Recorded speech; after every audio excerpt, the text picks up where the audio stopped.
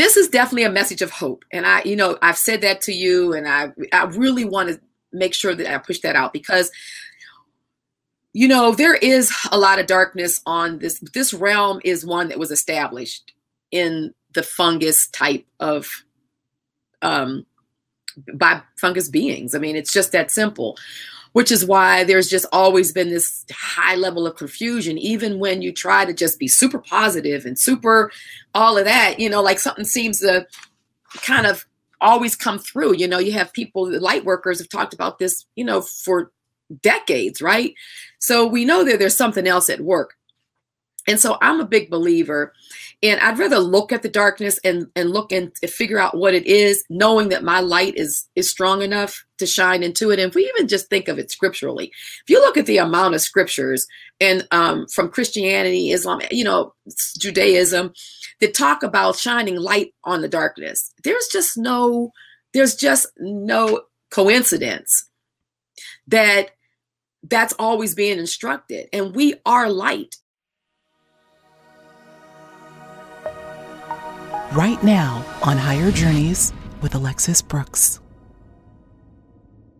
Hello, everyone. Welcome to Higher Journeys. I am your host, Alexis Brooks, and I am so delighted to share with you one of my dearest friends, and I would say sisters on this planet.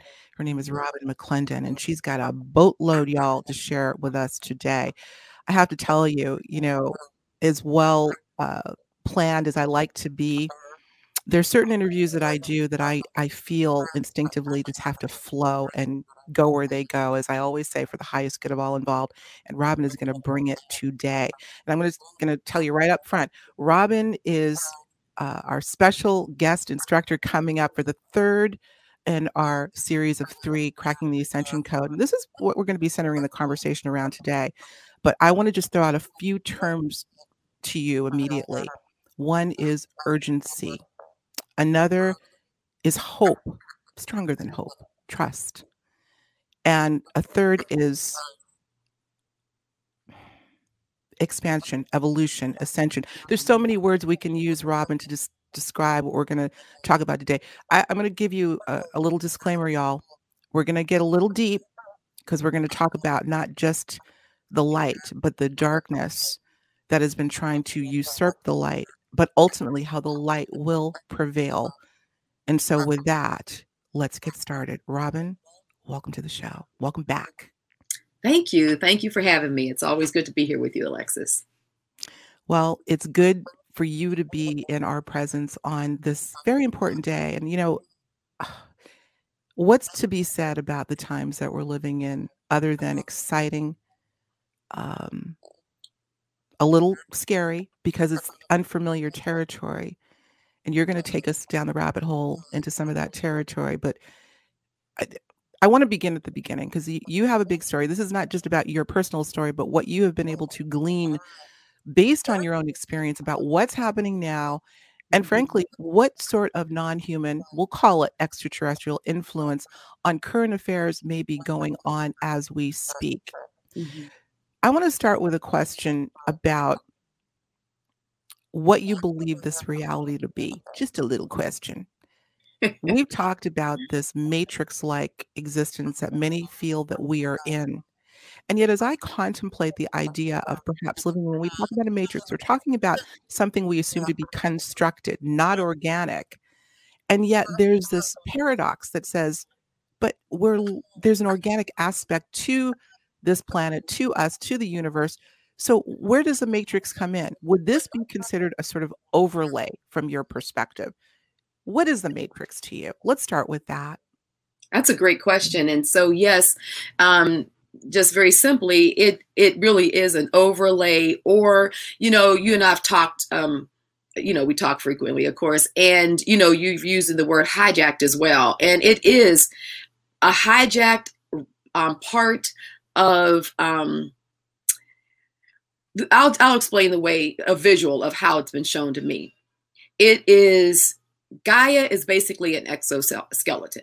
So everything that we're feeling on the whole top of this planetary or realm, however we see it, is more of an exoskeleton type of structure, with lots of resonance and frequencies and all kinds of plasmic, etheric, fields that go from solid to gas to liquid. So, we have the idea of matter being very transient within the structure.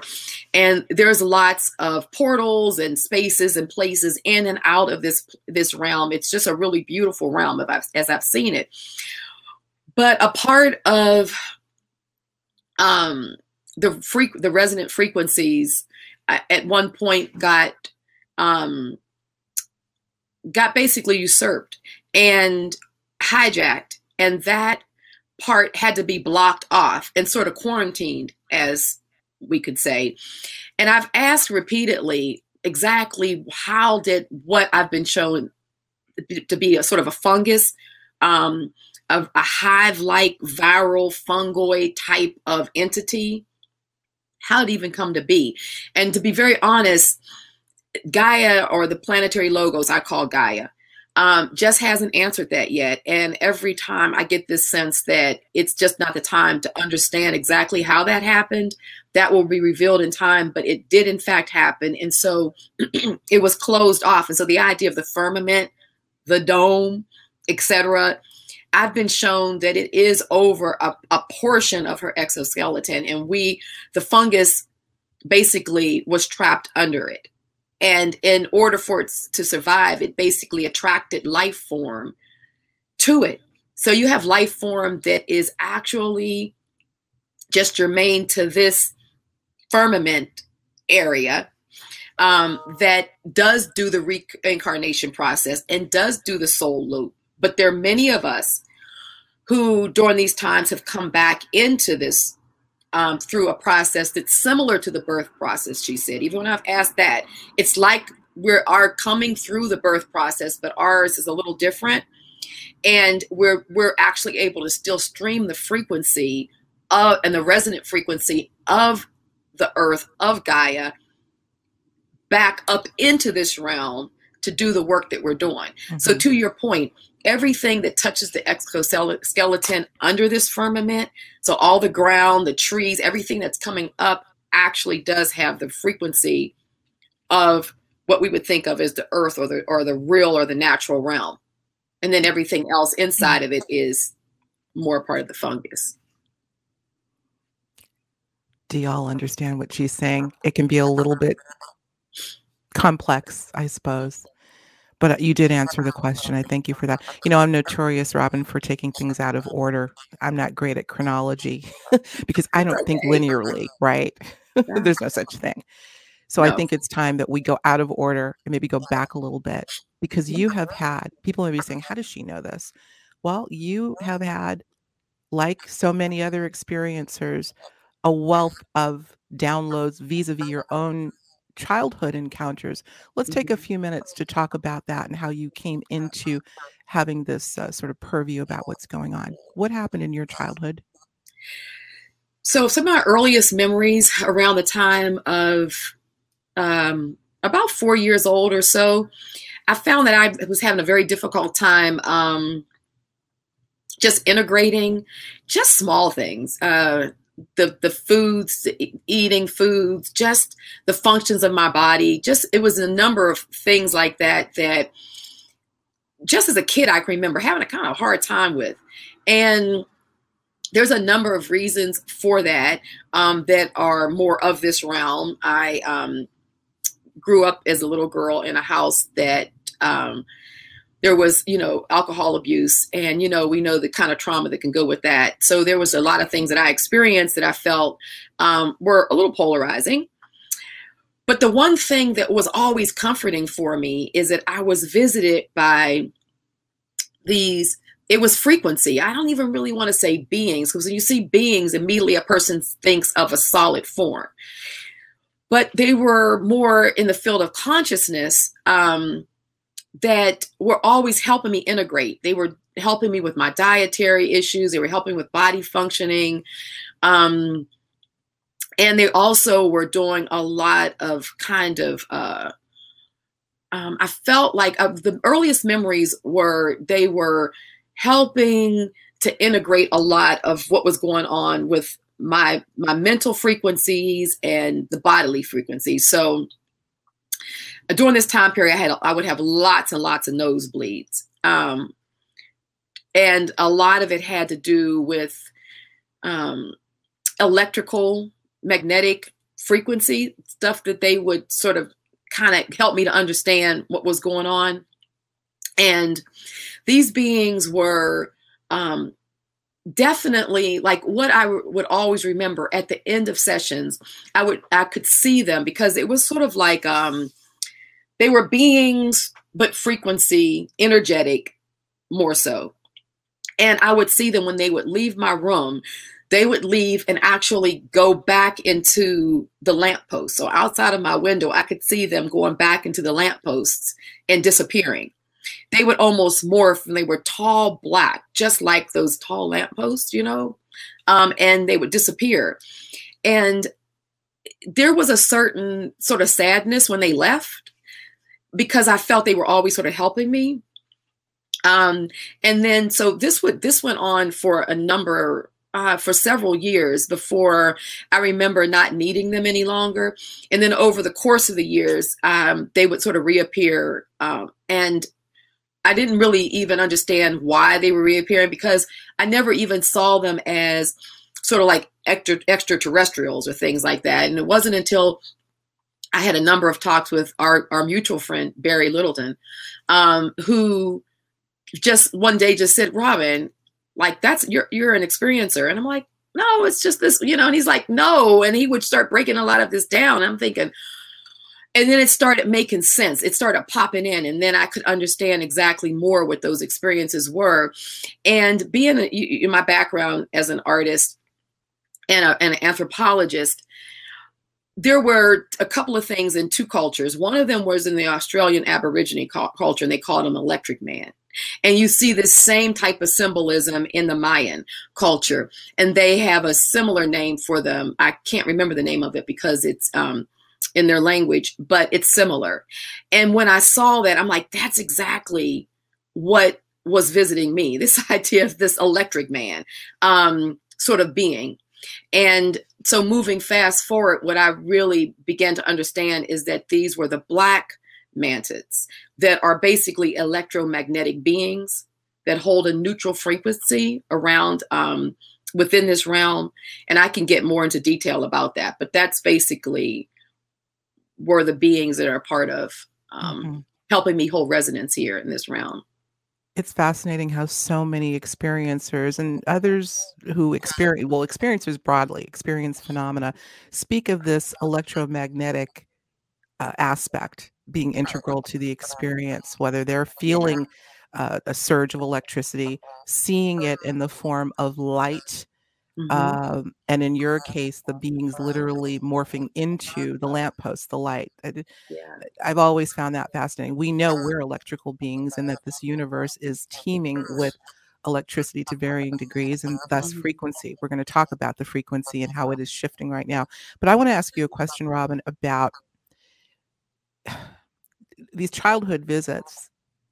Do you believe so many years later that those visits were somehow preparing you for this moment in our human history? Yeah, I do. And one of the things that I've asked Gaia, the logos of the planet, and the mantids, is what was up with what was going on when I was younger, especially the nosebleeds. I really remember those. And a part of it, what they explained to me is that in order to have sort of direct communication, so it's not my form of communication is not, I'm not downloading. I'm not, I'm not channeling or sort of like, the writing, the automatic writing. It's not that. It's a little bit like a remote viewing type of thing, but it's not exactly that. The way my frequency is wired, it's just like a direct line of communication. So just like I'm talking to you right now, I can just speak to the various resonant frequencies that are working with me, or allowing me to work with them, or allowing me to be able to put into words within this human experience. what it is that they're doing or what's happening, that type of thing. So it's like I'm almost hardwired to just have this direct communication. And so that's what a lot was happening with the nosebleeds. And also because it's electromagnetic frequency, a part of it was trying to help me integrate this particular avatar so that that frequency just wouldn't sort of blow me out. And so they needed to start when I was younger so that I kind of grew and developed with the frequency versus just all at one point. At whatever point you're ready to sort of step into that space, sometimes it's a little bit too much. It kind of can blow people out. We hear that a lot. And speaking of our mutual friend, Barry Littleton. Yes, exactly. I'm getting that echo. Forgive me, guys. We're going to just try to stay with this. He speaks about, Robin, what he calls temporal aphasia, which is a form of sort of, I've asked him to describe what that is. It's a discomfort because of the beings that he's around, and he says that his are physical contact encounters versus in the non-physical state, of which some feel many have. But in a physical environment, for instance, being on the craft and being in their presence, because of that EMF, I guess you could call it, abbreviating the buoyancy, not buoyancy, that's not the word I'm looking for, but the power of the electromagnetic field that surrounds them and how they operate can be overwhelming to the physical system. And so that temporal aphasia will kick in, where there'll be sort of, I would imagine, extreme vertigo and other physical symptoms that many human systems, avatars, can't take. Right.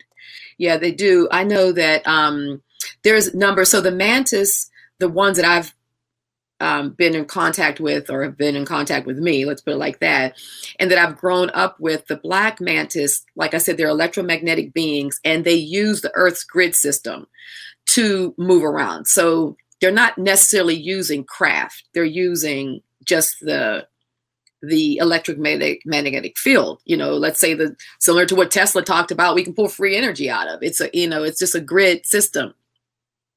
You do have, I have been with some of the, on some of the crafts, but like my crafts experiences have been organic. So they're like almost forms that are grown like pods. They're normally seen as orbs of light when you see them in the sky. A lot of times they're referred to as these sort of orange big balls of light you can see moving in the sky, that type of thing. And those have mostly been schools. So for instance, the mantis are more scientists. They deal with more of the science, what we would call science, or what we would call medicine. They don't call it medicine or science because there's not a sense of disease in that realm. And, like in the larger realm or resonance, they're not the sense of disease. So you don't need doctors, you know what I mean? But the idea of what happens to keep the electromagnetic grid at a neutral place. So at harmony and balance, that's what they basically do. And so if we see ourselves as electromagnetic beings, sometimes we're a little bit more electric, sometimes we're a little bit more magnetic, like we're more negative or more positive. And what we normally talk about in our terms are more acidic, more acidic or more alkaline. So this same type of thing. So we're normally trying to keep our body, as we've been told in modern medicine, more, in a neutral between alkaline and acidic, right? So this is still electromagnetic. We're still dealing with electricity and magnetism.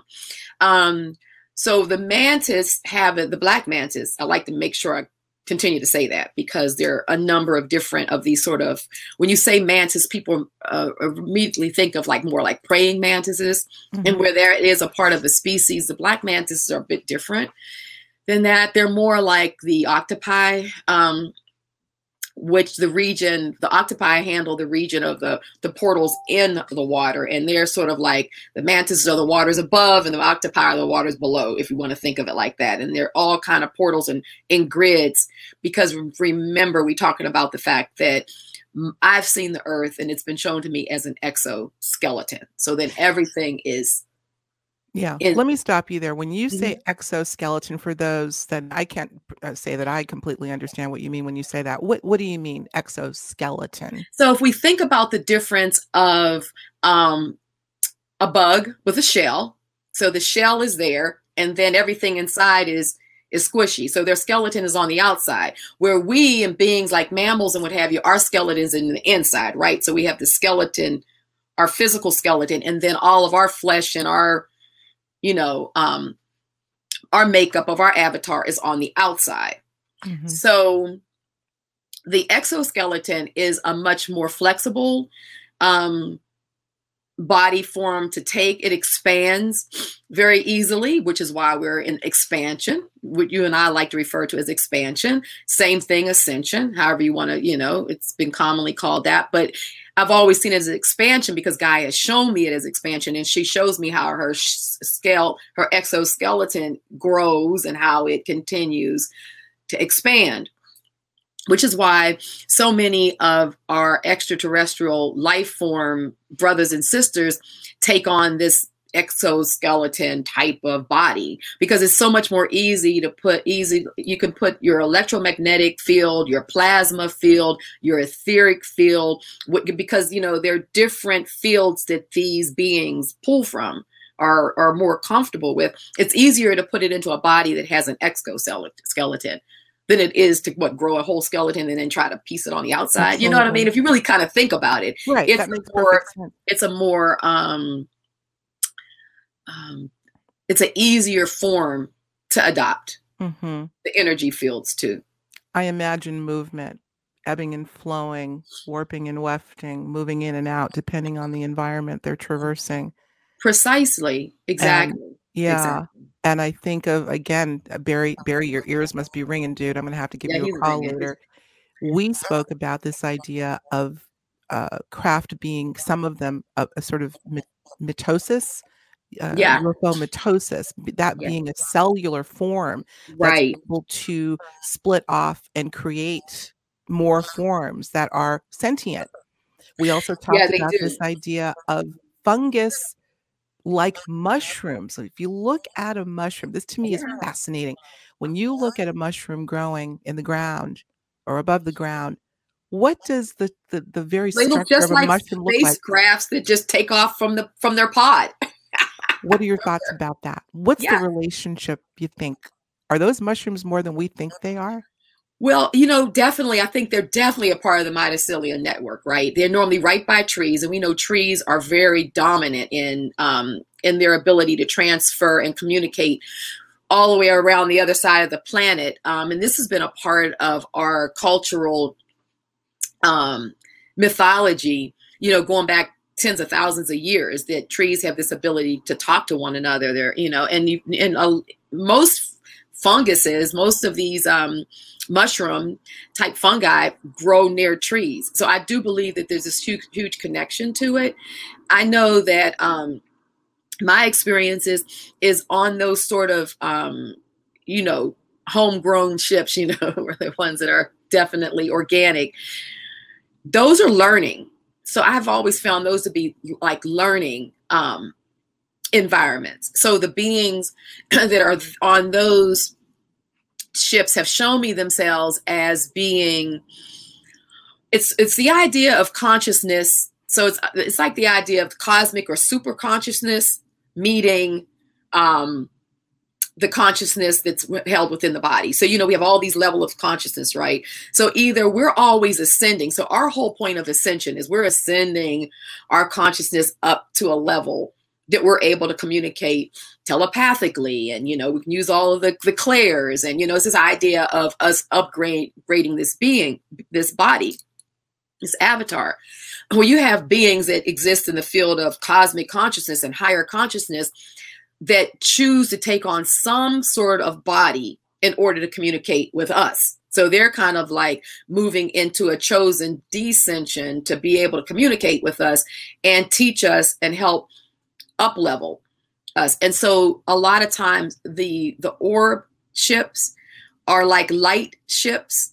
And so these beings are moving from a pure light, the essence, into a body that looks more like a light orb.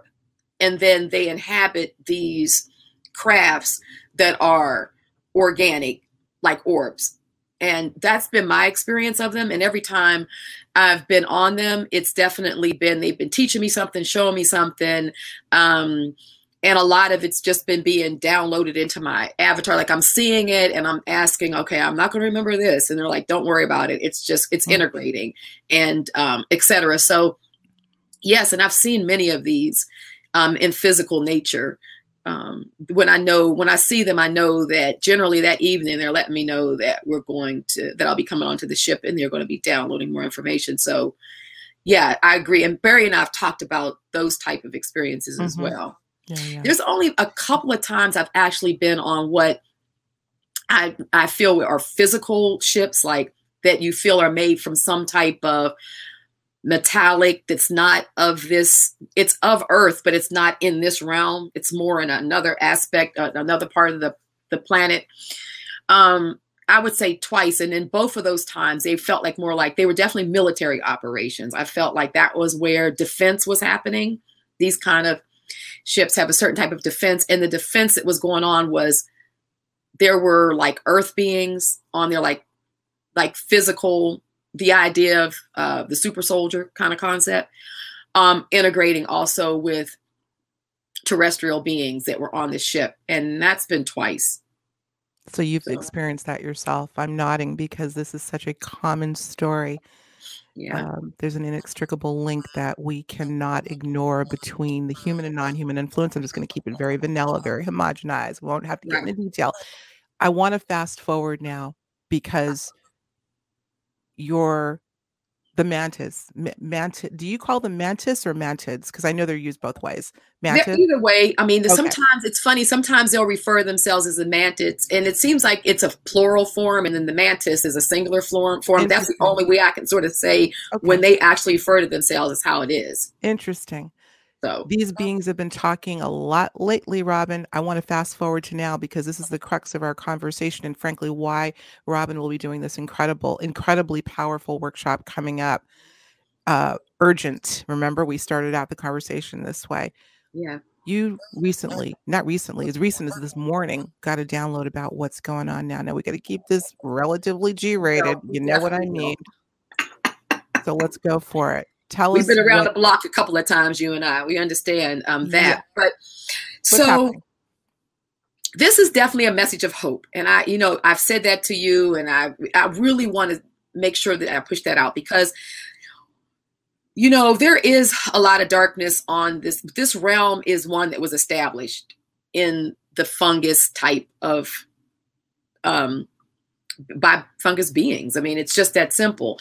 Which is why there's just always been this high level of confusion, even when you try to just be super positive and super all of that, like something seems to kind of always come through. You have people, the light workers have talked about this, for decades, right? So we know that there's something else at work. And so I'm a big believer, and I'd rather look at the darkness and look and figure out what it is, knowing that my light is strong enough to shine into it. And if we even just think of it scripturally, if you look at the amount of scriptures and from Christianity, Islam, Judaism, that talk about shining light on the darkness, there's just no coincidence that that's always being instructed. And we are light. And it's very easy for us to keep our frequencies at a high place. So once you settle that you're light and you do have the ability, you don't have to be brought down, although the fungus is constantly sending out sort of signals and images and things that kind of keep on lowering your energy. But once you settle with yourself that you can establish your energy levels, and this is some of the stuff we'll talk about in the workshop, and I'll give some specific things that people can do to help with that. Once you establish that, looking the fungus straight in the eye is not a big deal. Actually, it's not even anything that raises fear in the body because you're above the fear frequency. So it's hard to let yourself come back down into fear because you're resonating in a frequency that it can't even begin to really affect you. But the scriptures, I think it's 2 Corinthians, talk about that light will shine out of the darkness. So we are already in it, like it or not. So the option is to align yourselves and realize that the light is shining out of the darkness. And in that, there are so many resonant, sentient beings and frequencies that are here to constantly aid us. It's like anyone can connect with the mantis frequency. It's a resonant frequency. It's just, let me explain it like this. Many of us practice the use of crystals. I think that's a very common one in our community. So let's say you use a rose quartz. And you believe that that rose quartz, if you put it on your body in various nodal points, that's going to bring in a frequency that's healing, that's relaxing, that's comforting, right? We believe that. Well, what I'm shown with crystals is that they carry a singular resonant frequency, and they're sentient. So crystals are sentient at a single resonant frequency. So in the case of a rose quartz, it's carrying that single resonant frequency that connects it back to the planet, back to Gaia, back to the planetary logos. And so when we use that resonant frequency, we receive the healing from that particular one. So we have lots of stones around us, right? And we use them various ways. So if you can connect with, that's how you operate with crystals, then that's how everything else is, from plants to herbs to even our extraterrestrial brothers and sisters. They have resonant frequencies. And when you call on that resonant frequency, you will experience it. And based on what it is that frequency does, you'll receive whatever empowerment, healing, a mental, frequency upgrade, consciousness expansion. And so this is specifically how they work. It's really not anything that's above any of us as humans, because our avatars are designed to process and receive these resonant frequencies. That's what we do. And that's what makes us so unique as beings. Which is why we're always trying to be co-opted.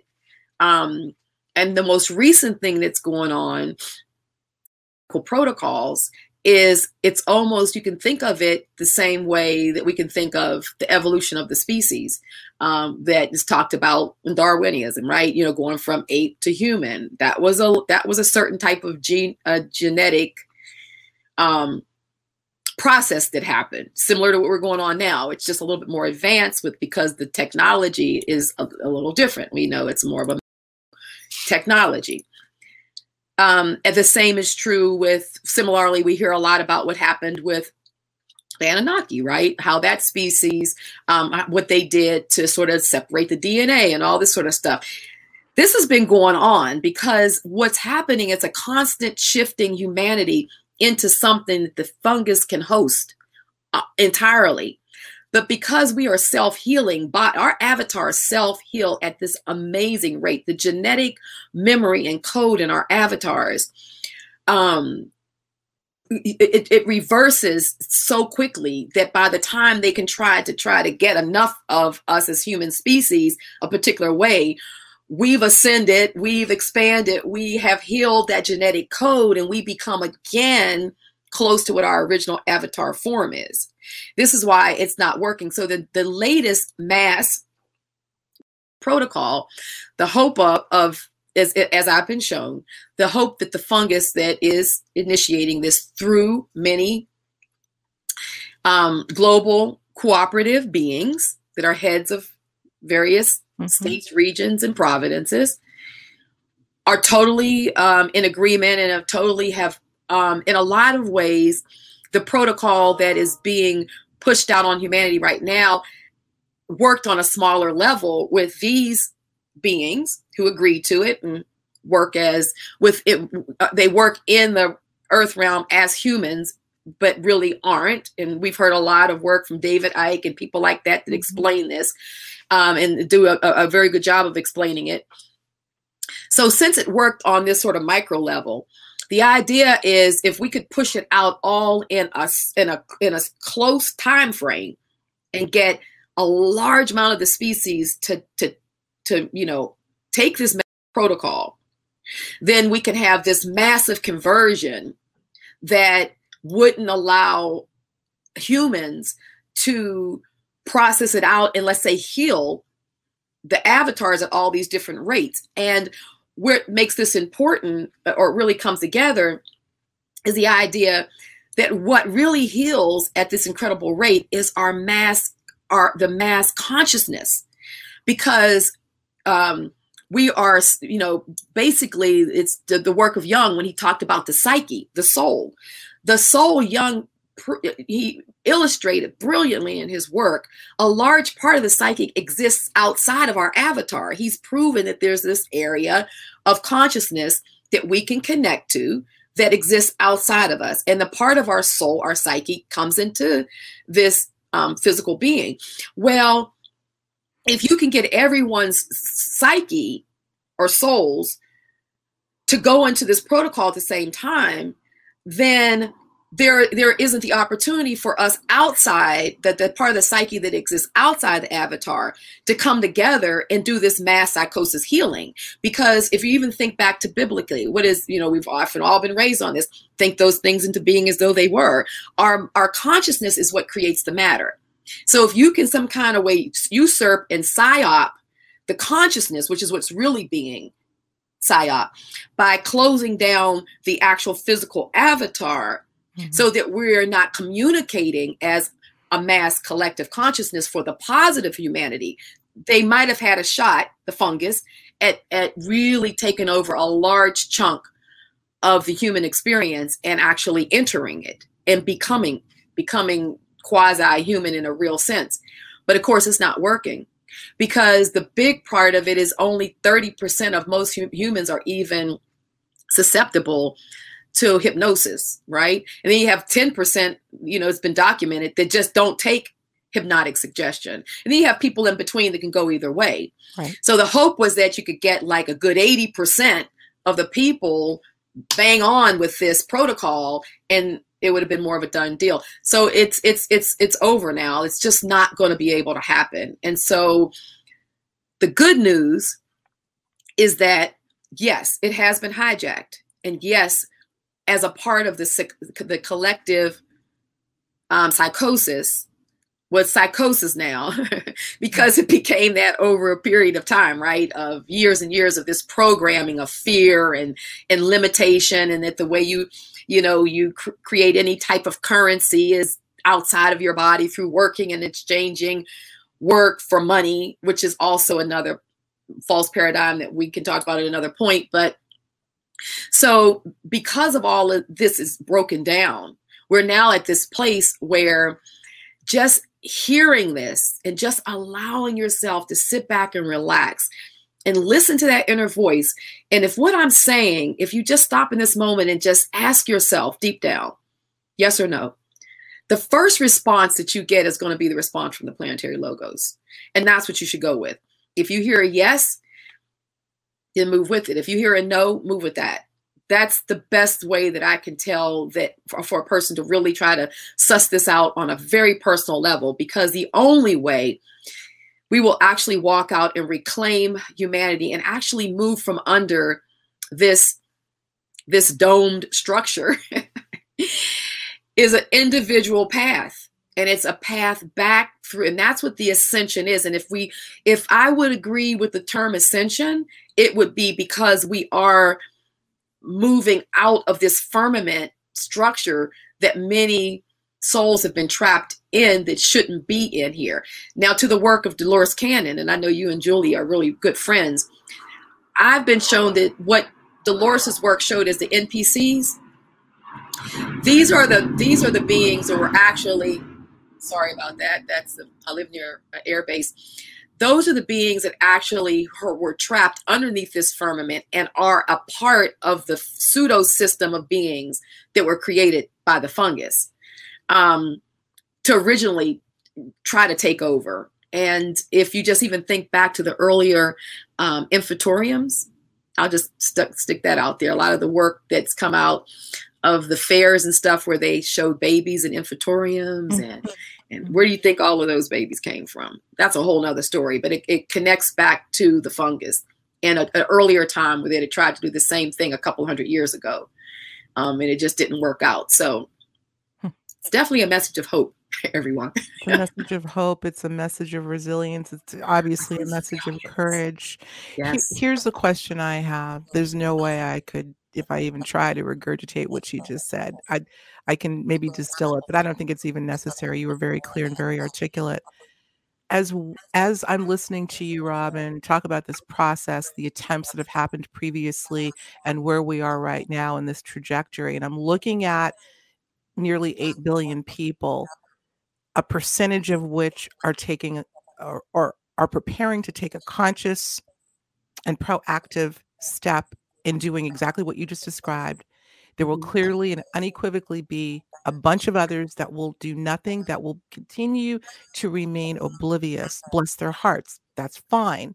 But the question is, we've talked about the 144,000, right? Yes, Will yes. that symbolic number, let's call it, help with those who know nothing of what we're talking about and would know nothing consciously, of course, to do anything? In other words, what will happen to the individuals who are outside of this framework and just for whatever reason have not developed their own psyche to the point of having this epiphany? So definitely, if we go back to the idea of the electromagnetic being, electromagnetic beings exist in a neutral field. So when you move yourself back into this space of, and we accomplish it with doing things like meditation, that brings you into the zero field, because that electromagnetic field is that place of the zero field. It's a zero field that allows you to move in and out of portals, which is why so many of our, space brothers and sisters moving out of portals easily, because they've balanced this field that they can go in and out. It's like you're not creating a shock or resistance to move in and out of the electric grids because you're neutralized, right? If we just try to go in and out of a grid, we probably fry ourselves to death if you weren't sure you're neutralized, because you're either negative or positive. The same thing that happens if you put your car battery in on wrong. What's going to happen? You'll fry your system. If you if you connect the negative to the positive and the opposite way around, when it's not supposed to be that way, it fries your system. Mm-hmm. So the thing is to move into the space of being a more electromagnetic balanced being. If you think about the sine wave, the sine wave goes like this. If you have two sine waves coming together, they normally move together as a negative and a positive, right? And that's what creates circles. Sine waves are different shapes as well, but let's just say the circular one, which is, it actually is a symbol of the rate of motion. It's not so much time as a lot of times people think of, but it's a rate of motion. So if you're at a neutral place, it means you have very little motion. You have very small sine waves. They're just very small. So that's what happens in meditation. That's what happens in these places where we just sort of bring our bodies down, when we go into alpha state, which is a great state to go into the lucid field. We're just relaxing, which is why that's what televisions do. So televisions put you in this alpha state, and then it programs you, which is why I've always said it's telling a lie visually. They tell you just what the thing is, So you're in an alpha when you look at TV, and then anything that's coming out of that can program you. So we can also program ourselves by going into nature, sitting under a tree, meditating. That's why all these things the mystics talked about actually fundamentally serve a technological purpose within our avatar. So when we do that, so there may be beings out there, that are more at electromagnetic base, or they may be at a magnetic or electric. So let's say it's a negative and positive pole. Doesn't mean you're negative or positive in terms of your consciousness. It just means that you may be resonating a little bit more too high or too low on one of those frequencies. And so what you want to do is balance and constantly bring yourself to the middle. So it really doesn't matter whether or not if it's a negative or a positive or electro or a magnetic frequency that you're resonating. If you just focus on things that bring you to the middle, that way you're balancing that frequency, and that frequency will allow you to be right. And you'll move along as a part of the collective consciousness that Jung talked about, because consciousness is what? It's frequency, right? When we're meditating, we're going into the field of consciousness. So because we're elevating, expanding as cosmic into the field of cosmic consciousness, it would make sense that we would do the things that would connect our electric frequency, our electromagnetic frequency, to the higher field. And that's why things like meditation work so supremely. I feel that, you know, a lot of people talk about diet or things like that. Yeah. I mean, you know, what I think is more important is to eat whatever way your body is telling you to eat, number one. Mm-hmm. And if you're in meditation and if you're doing these things, your body will tell you what it needs. But right now, we're also in stressful times. And if you eat a food that's a comfort food for you, regardless on whether or not it's on somebody's ideal list of food, it doesn't matter, because if you can eat foods that may not be on the ideal list, whoever that somebody is, and you're calm, you're relaxed, because it's keeping you in a good centered place, right? Or you could try to eat this other diet over there that is on somebody's ideal list, and you're stressed out all over the place. You're because it doesn't resonate with you. I forgot to eat that today. Oh my goodness. Now that's creating the stress that nobody needs right now. So I say, as opposed to worrying about changing habits, that's not the point. The point is to work on consciousness. If you work on making sure that your consciousness is at that 0 point, that you're existing in this electromagnetic field, you'll know it, because things are just not going to bother you. You're just going to begin to see the world more clearly. That is where I would put my focus over all this. A lot of this other stuff is distraction. Right. And it's distraction by purpose. I think you're spot on. I know that this may be controversial to some, but I tend to resonate with what you're saying. And this is coming from a vegetarian. I've been a vegetarian all my life. I came in here just not liking the way meat smelled and the way milk smelled. Because you didn't like it, not because it was on somebody's list. Right. It was just, and I wanted to say that I'm that. And this is a person who's been a lifelong vegetarian saying that I don't see problem with a lot of other people's diets. If it's meat, if it's whatever you're doing, if right now that's not a negative or a positive, because when you exist in a space of neutrality, you really begin to see there's no negative and positives. Right. Well, I want to piggyback on that point you talk about with neutrality and equilibrium. That's the word that comes to mind. I mean, Yes. with the way we're made up, from the hemispheres of our brain to our dominant writing hand versus the other, I have always felt this necessity to bring the consciousness of ourselves into balance in order to reap the benefits of both. Otherwise, we wouldn't have both. This has hallmarks of alchemy. And I know you know a little bit about that too. Absolutely. Let's get into that a little bit. Definitely. Where does the alchemical, on both sides, frankly, the alchemical as it relates to the fungus, the alchemy of what's going on in terms of what it may be trying to accomplish and how they're using alchemy to do that, but also alchemy that is part of who we are. I say we're alchemists at our core. We have the ability to turn scrap metal into gold. We have the ability to take the extreme left and right, bring it together and create a third reality. This is that neutrality. Speak to that, if you would, Robin, a bit. Alchemy. You're right on with that, because that's one of the things that the Manises brought up last night. That's very interesting, because they wanted to talk about alchemy. And so they entered the conversation from the standpoint of emotions, and how oftentimes they've been referred to as neutral beings. And that's true.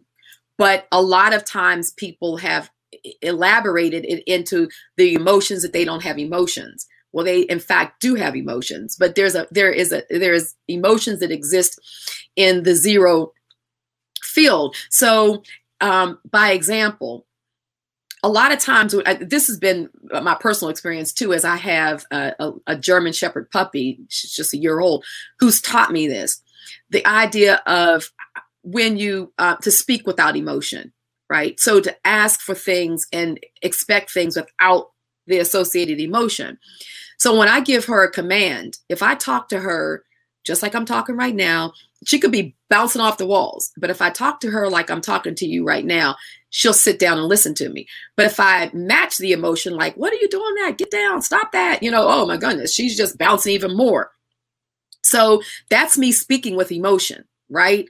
And so But I could also speak with neutrality, with the absence of being concerned with whether or not she breaks something or whatever happens, but just but getting my resonance out so that she hears me and that she will address my command. This is the type of neutrality that beings like the mantis have. It's not that they don't have empathy. It's just that they're not overloaded with empathy. Like I know I am. I have too much empathy. And my thing is I'm trying to work back to that central point where I have enough to be effective, but not too much to be overly emotional. And then you have beings that are on the other end of it that are just no empathy, complete apathy. And they may be concerned about moving themselves to the middle. So with that example of how we can be neutral, we can exist in the field of neutrality and have empathy, that we can manage it so that we're not over emoting all over the place and thinking that that type of empathy is a good thing. Well, it's really kind of working against us because it's pulling us into one of the either the field of electricity or one of magnetism. And we don't want that. We want to stay here.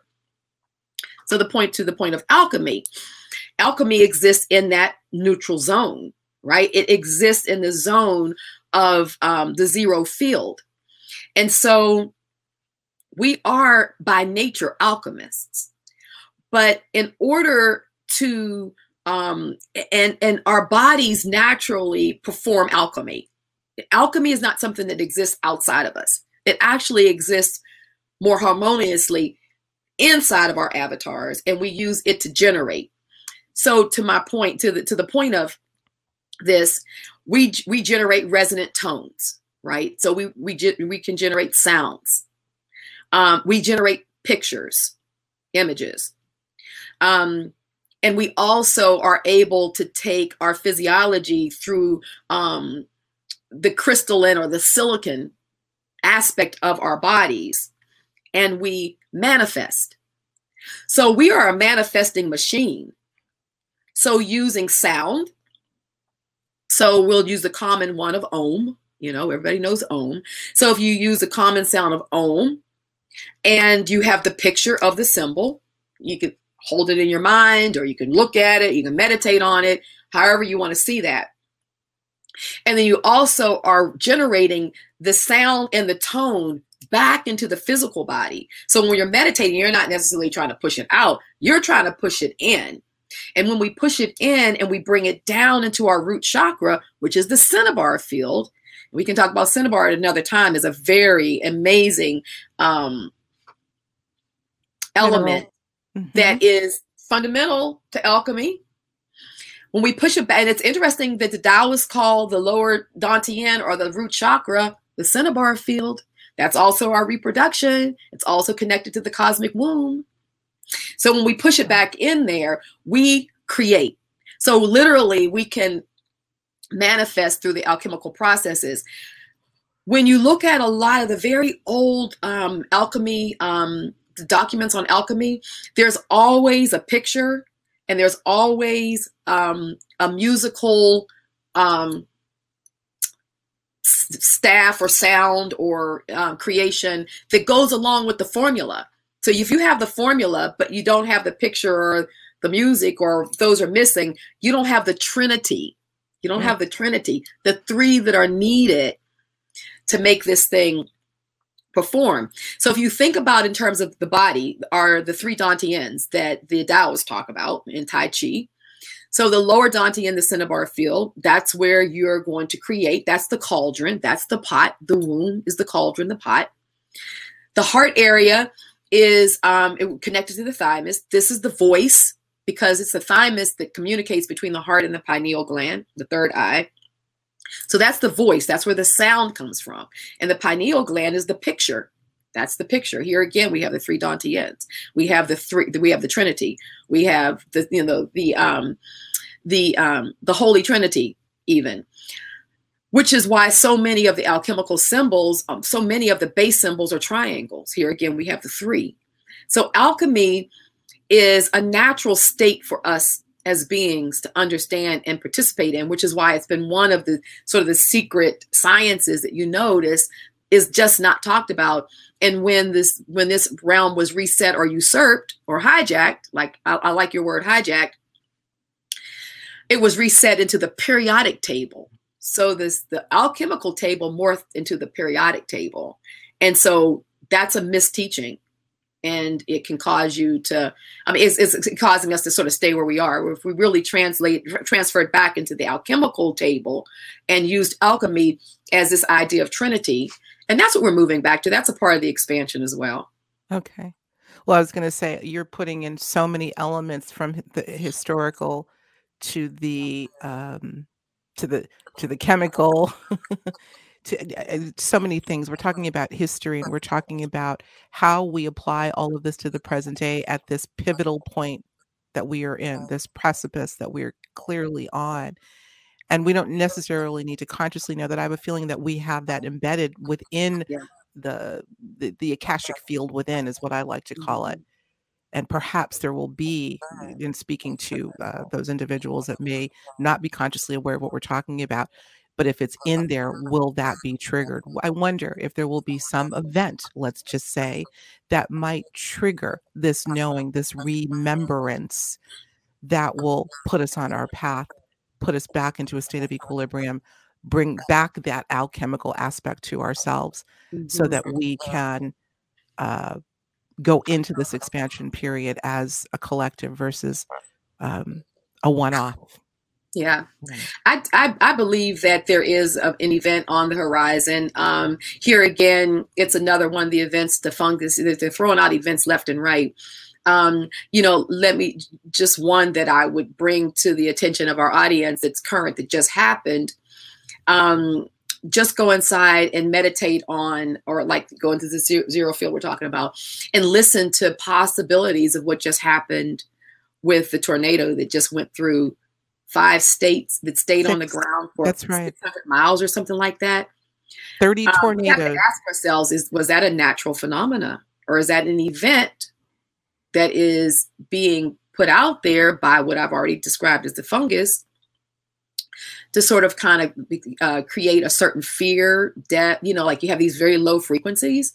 And it's just constantly polarizing us as beings. It's this constant polarizing.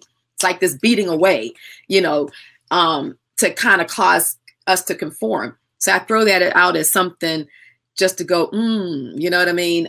Because I definitely look at it probably differently than maybe others may. So that's an example, but it's not really working because it didn't really have the effect, I think, that it was designed to, because people are worn out. As much as you want to like really respond, you're like, oh my God, people are numb, no question about it. And right. by the So way, there's going to be something that's going to go to another level, I believe, that's going to be, and I know there's others out there like myself who believe this. We were talking about a little bit about that before we started the show.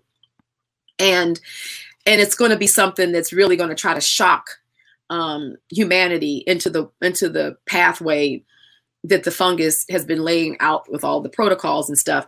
And what I could just simply say to anyone, when this does happen, in that instant, when you recognize, wow, this has got to be something major, stop, try to settle yourself. And if you don't do anything else, but just go inside and ask the question, is this of the light or no?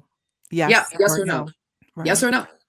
And whatever you get, generally the planetary logos, Gaia is so easily accessible because we walk on her, and we're made of her. Mm-hmm. So it's very easy to hear her voice. You may not hear all the complexities, but that yes or no will come powerfully. Well, I think that's where I think, Robin, that's where synchronicity comes in. We have to understand that the language of the universe is often through symbols, and she uses a myriad of methods to bring that through, whether it's a message on television, a conversation. I can't tell you how many of the journeyers have said, oh, I was thinking about thus and so, and lo and behold, I turned on your show, Alexis, and here you are talking about it. So it's brilliant in that it knows exactly what to use, when and where to get your attention. So that's that. We're going to be winding down soon, but I want to bring up one more thing. So just one point real quick, if I can, to that point, when this event, that the possible event that could occur, that many of us are speculating will. The one reason why Gaia really enforces to practice the internal thing, and I 100% agree with you in synchronicity and how we like a show like yours could, after a person hears a yes or a no, a show like yours could pop up and it'll reinforce it. Like they'll understand, oh, that's why I got it. But when this happens, we may be out of communication with one another. And so to begin to practice now, this idea of hearing internally is so important because it'll settle you. If you practice it now and then you pop onto shows and other synchronicities pop up, you'll learn to trust that, so that when you can't get the outside stimuli, you'll know, nope, I'm hearing from Gaia. And to your point, this will happen. Whatever happens is only going to be for a short period of time. So let's say it's the worst thing somebody could think about. Maybe you can't talk to anybody, the internet's down, all that kind of stuff. Trust that it's not going to be a very long period of time. It could be a couple of weeks. It's not going to be like a forever thing. And I've definitely been shown agree with you. Not forever. I do. Yeah. So I want to put that out there as a part of the hope. Like, don't sweat it. Just have some food and some water and hang inside. Right. No, I'm glad you brought that up. Thanks for that. And I do think it's important. Again, we have become so reliant on the external stimuli to give us our truth in whatever form we take it, including synchronicity coming vis-a-vis these technologies. One of the things is, very briefly, what I will do in practicing looking at other methods by which synchronicity or messages can come through is I have a tree in the backyard that I call Yin. She's a very wise pine tree. It is a she, I'm sure.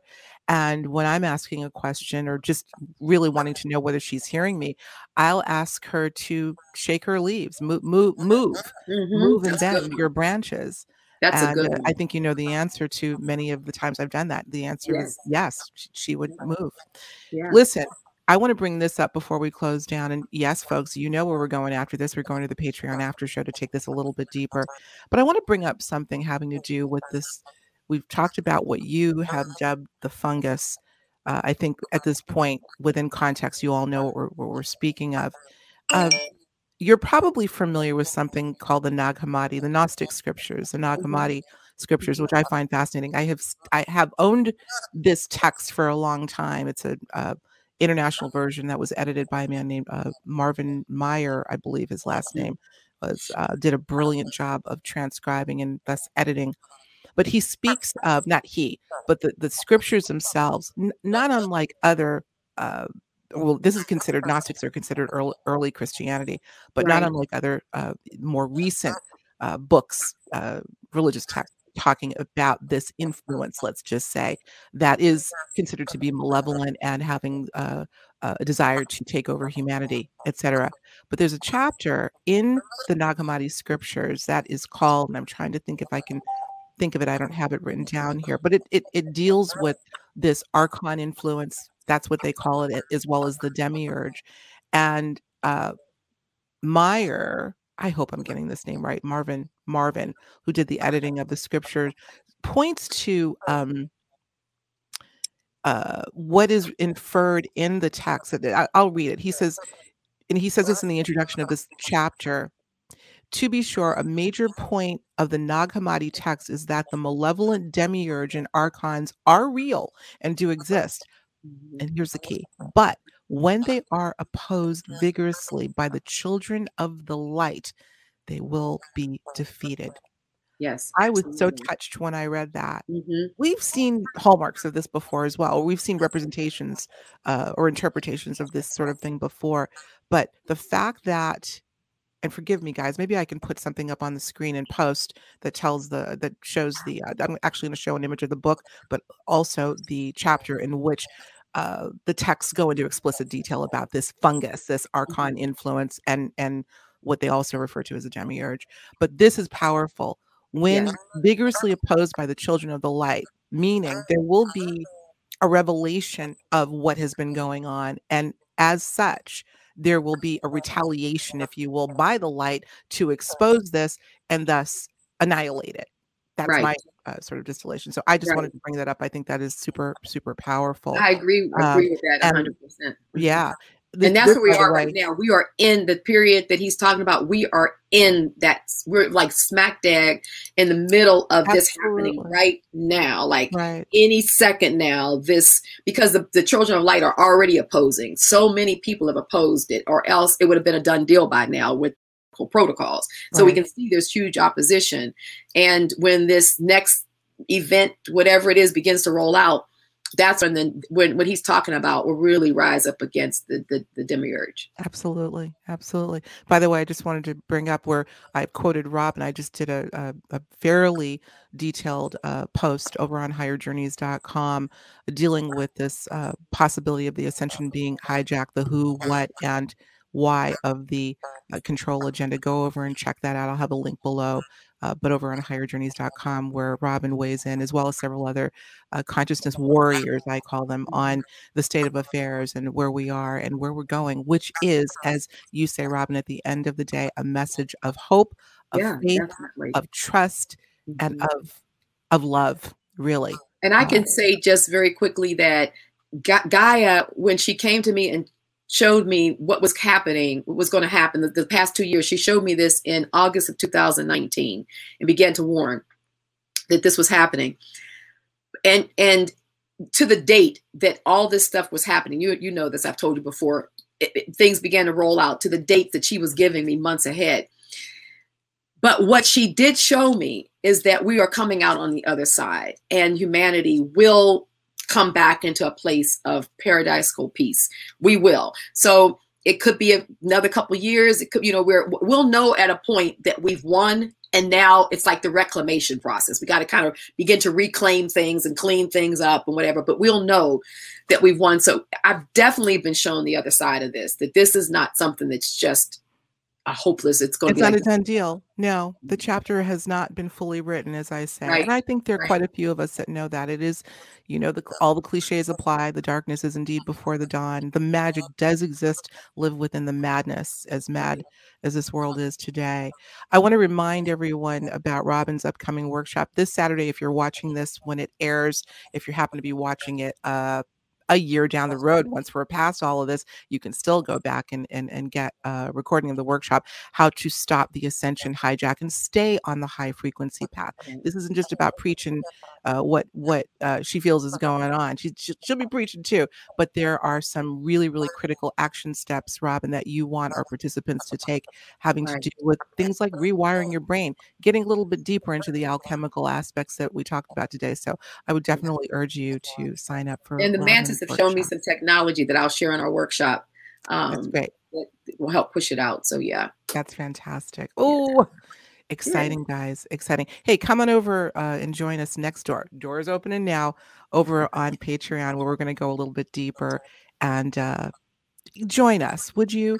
We need you over on Patreon. You know the deal. I'm not going to start preaching, but we do need your support. If you want to see Higher Journeys continue, I'm not begging. I'm just letting you know how this is working. And you get a bunch of good stuff too, like these great conversations we're having with Robin McClendon. So consider joining us over on Patreon. Link, of course, is below. Robin, thank you so much as always, my dear. And I'm so looking forward to working with you once again for the workshop. Thank you. Thank you for having me. And I am as well. Appreciate it. I love you. You know I love you, right? I'm putting it out there on the record. I love you. I love you too. You know that dearly. And you know I love you too, Journeyers. So until next time, we'll talk to you soon. Thanks for watching Higher Journeys.